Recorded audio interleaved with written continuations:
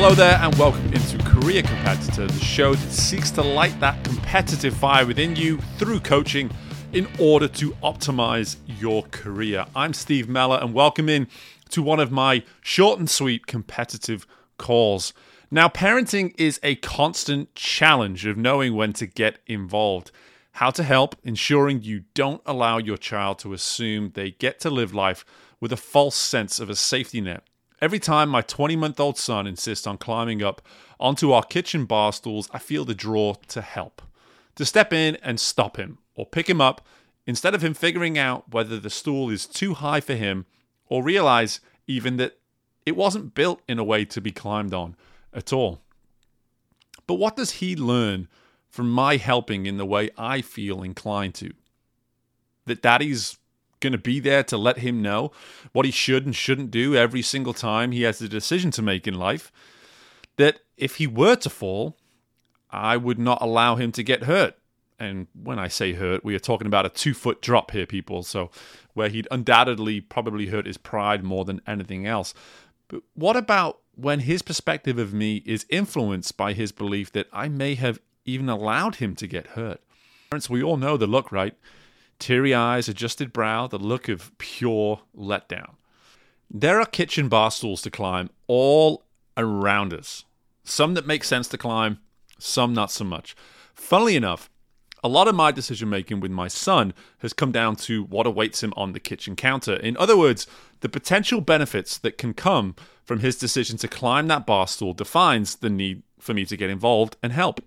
If there's nothing on the counter, why risk the fall? But if daddy's leftovers from dinner, filled with goodness and that aren't a choking hazard, well, if they're on the counter, sure, son. Go get yourself a taste, just beware of the possible fall. When it comes to helping, my belief is that we all have the potential to be great people. And history has taught us that to help a fellow man or woman is one way to demonstrate your quality core values. But how do we avoid helpful acts from becoming hurtful to others? Leaders, mentors, even great teammates. I'm sure you'll be drawn to helping someone today.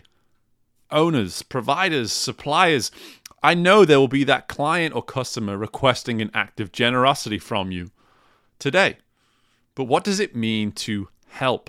To not simply accommodate the problem of another, but to optimally serve them beyond the immediate situation at hand.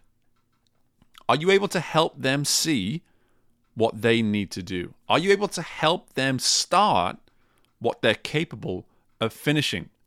Are you able to help them believe more in what they're currently unsure about? Don't mistake helping someone for doing something for them. Helping will always be optimized when it comes from a collaborative place. So look to serve another by doing something about it, but not doing it for them. If you're a helper, take a look at the bar stool your subordinates, mentees, or teammates are looking to climb. Do you need to stop them, support them, or just step back and watch in amazement how someone with such tenacity and fearlessness stands to learn a very valuable lesson one way or another? Thank you for tuning in to my competitive call. In the meantime, I really do hope that you find some time to reflect firstly on the message here of what it means to help as opposed to potentially hurt that of another's development. And in that process, I really encourage you to take the time to think about how maybe someone like myself could be of use to you by reaching out to me, steve@careercompetitor.com. I'd love to hear from you. I'd love to hear how I can maybe help you. And everything that we do on this show is about optimizing your performance and optimizing your growth. So take this lesson on. Think about how it applies to you, how it can maybe apply to others. Be sure to share this episode with someone who can maybe stand to hear it for themselves too, because we're not talking about really a major problem here. We're talking about something that comes from a fantastic place within someone.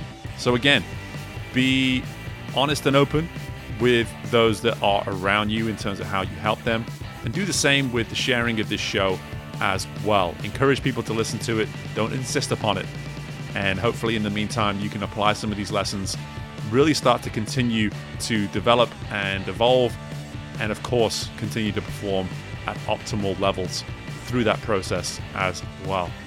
Best of luck with everything you've got going on within your world, and bye for now.